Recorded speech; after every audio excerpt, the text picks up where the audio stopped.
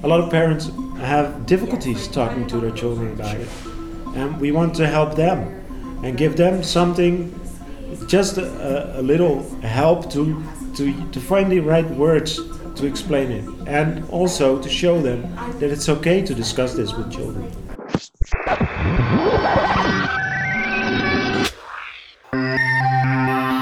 Hello, everyone, and welcome to Connecting ALS. I am your host, Jeremy Holden.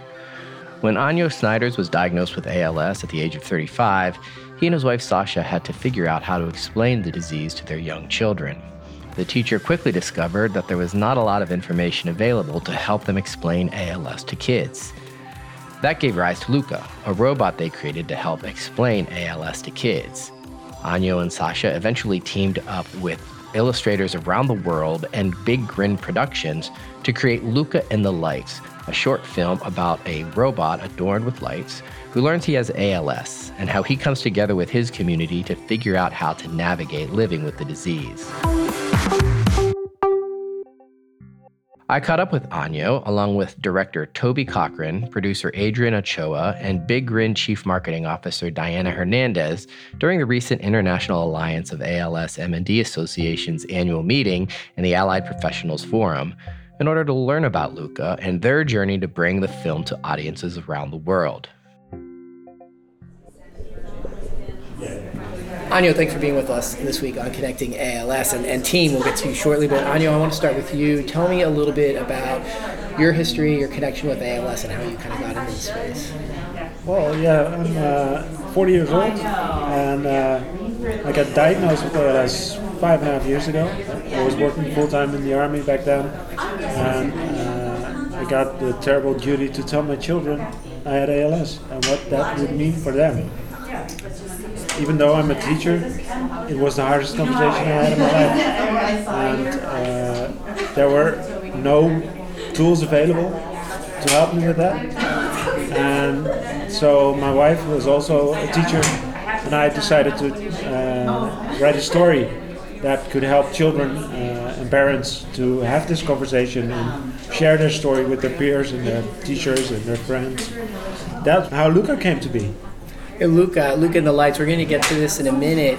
Did you recognize that there was a gap in terms of resources for kids to kind of understand what was happening? Absolutely. There was no real visual, enticing material for children that on a basic level explained what ALS was and what it does. And we came up with the analogy for the light bulbs. And because Luca's a robot, you can literally open him up and look what's wrong. And also the robot, he's relatable for every ethnicity, every gender. There is, there's nothing not to love about Luca, obviously, but we wanted kids to be able to relate to Luca, whether or not it was one of their parents or a friend or whomever who fell with ALS. So that's some of the motivations behind Luca. So you have the concept, the idea of Luca. What was the next step from there? Well, we wanted an animated film, and we had absolutely no knowledge about what that would entail. So we thought we'll find a college student who would like to do this over the summer or something. And then we fell into a rabbit hole and ended up on the west coast of the US, because that's where movies are made, and met up with Big Grin Productions, and they have guided us on the path of making a film along the way. Sort of bringing the team, where did you go? How did this come to life from concept to execution? Yeah, so Sasha and Anjo reached out to us, Big Grin, and I'm Toby Cochran, CEO and founder of Big Grin. And we took their story and took their original designs of Luca, and Luca was already charming to begin with, so we just needed to develop Luca in a way that would work in animation and make sense to actually move the character around and make Luca come to life. And so we redesigned Luca and started really just thinking about the world in which Luca lives in. You know, it's a robot world, but is everything in the world, you know, made of robot parts or, you know, things like that. And I spent a lot of time with the juxtaposition of these metal characters, but in a very naturalistic, you know, world where their home's made out of wood and nature is embodied into their environment and things like that, just to have this nice duality of this kind of what we would think naturally being a cold, hard-edged character, but living in this very warm, loving world. What was your experience? What did you know about ALS before you started this project, before they reached out to you? So my producer, Adrian, actually knew more about ALS. I knew about it from the Ice Bucket Challenge, but to be honest, you know, participating in that, I didn't really know where or what was going on with that disease and the cause and, you know, with the foundation and things like that. But with all the projects that we take on, we do heavy amount of research with everything. So interviewing Sasha and Anyo, working with Dr. Melinda Kavanoff on our team as well, just interviewing her and asking lots and lots of questions. And all of that goes back into every aspect of the storytelling, the designs, everything that you see and feel on the film is based on a sort of truth and understanding of this disease, and for anybody around the world that's been affected by that. What's the goal of the movie in terms of what is the what are you hoping the target audience takes away or learns by the end of the film experience? Oh, we want to empower children and parents to talk about this, to talk about what ALS does to their lives, because a lot of times children become isolated. Sure. And it's hard for them to talk about it with their parents, but also with their peers and their teachers. So we want Luca to bridge that gap and empower them, give them words, which is odd because Luca, the film is a languageless film. There's only robot gibberish in the film, but there's a good reason for that. We want this to be universal. We want this to spread over the world, and even in places where even less tools and materials are available for children, this can shine a light on ALS. So that's very important to us. So the empowering of parents and children.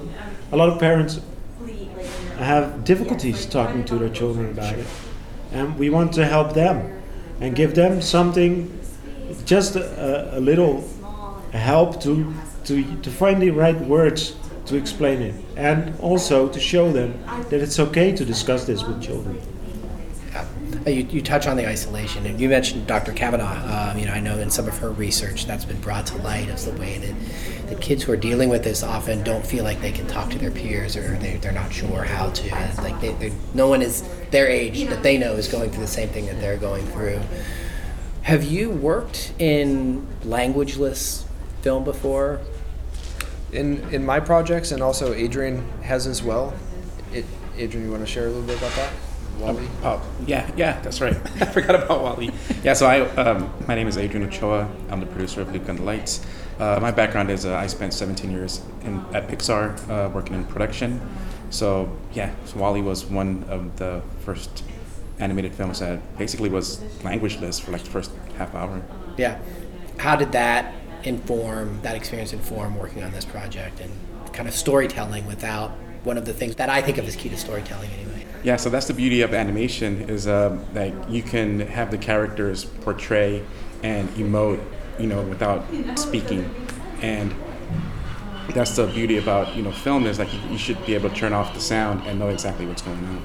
That's incredible. You're not just somebody working on the film, though. You also have a personal connection to ALS. Yes, my personal connection to ALS is that my grandfather passed away in 1994 of ALS. How did that experience impact your approach to the work on Luca and the Lights?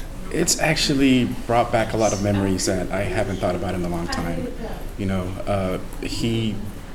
When he got diagnosed, he passed away within a year, but learning more about the disease, and it just brought back so many memories of that during that time that we were with him. It occurs to me that as a languageless film, it allows you to be global and not be isolated to one culture, one language. Luca has to deal with a lot of loss of functioning, including speak. There's a very beautiful scene in which he tries to express himself, and it doesn't work via speech, and then his friend comforts him and says it's okay, and understands him in another way. And I can't wait to show you all, but it is definitely in the movie. I can't wait to see it. Where are you all in the process right now? Right now we're about 60% done with the film. Okay. This is incredible story. Any other thoughts about the process of making Luca and the Lights? Yes, so I'm Diana Hernandez, and I am the CMO, the Chief Marketing Officer for Luca. And one of the key important elements of Luca and the Lights is we see this beautiful, charming robot that has light bulbs.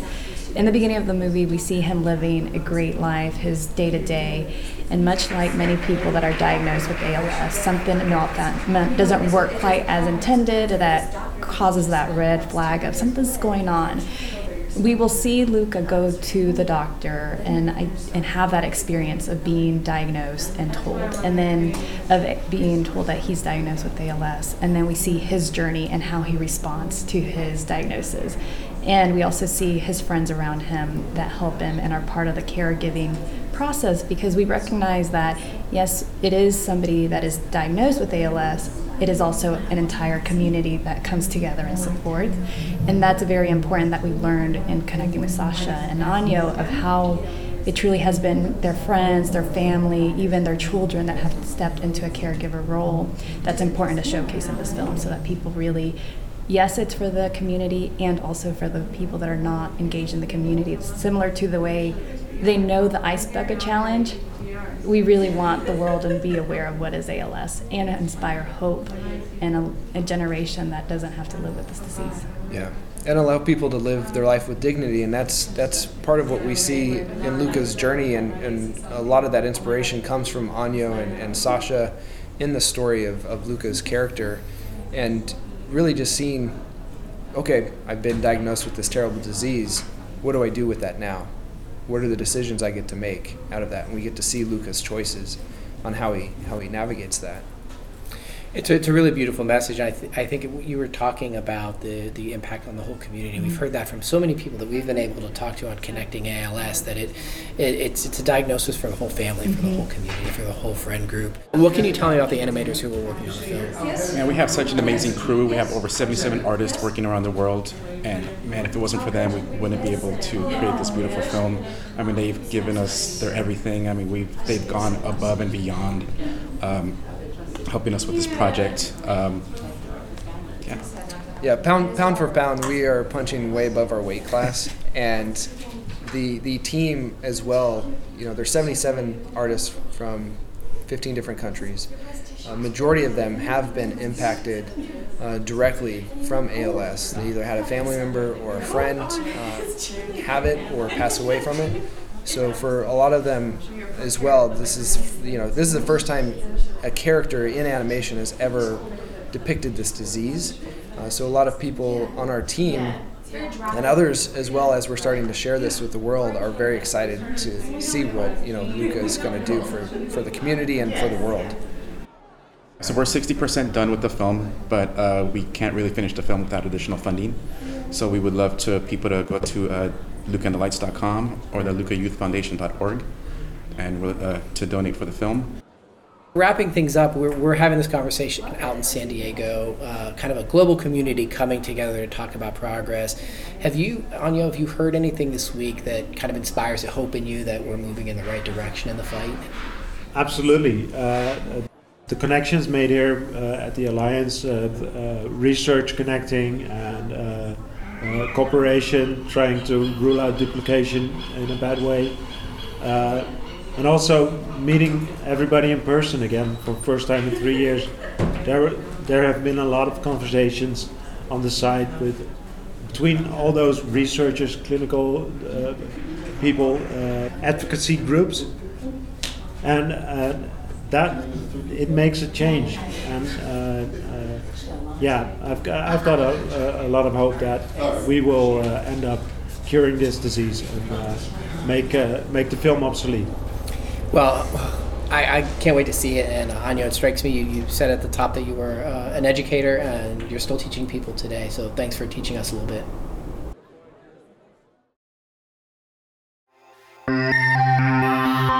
I want to thank my guests this week, Anya, Toby, Adrian, and Diana. We'll share links in the show notes where you can learn more about Luca and the Lights, along with ways for you to get involved with helping bring that film to life. If you like this episode, share it with a friend. And while you're at it, rate and review Connecting ALS wherever you listen to podcasts. It's a great way for us to connect with more listeners. Our production partner for this series is Citizen Race Car. Post-production by Alex Brower. Production management by Gabriella Montequin. Supervised by David Hoffman. That's going to do it for this week. Thanks for tuning in. We'll connect with you again soon.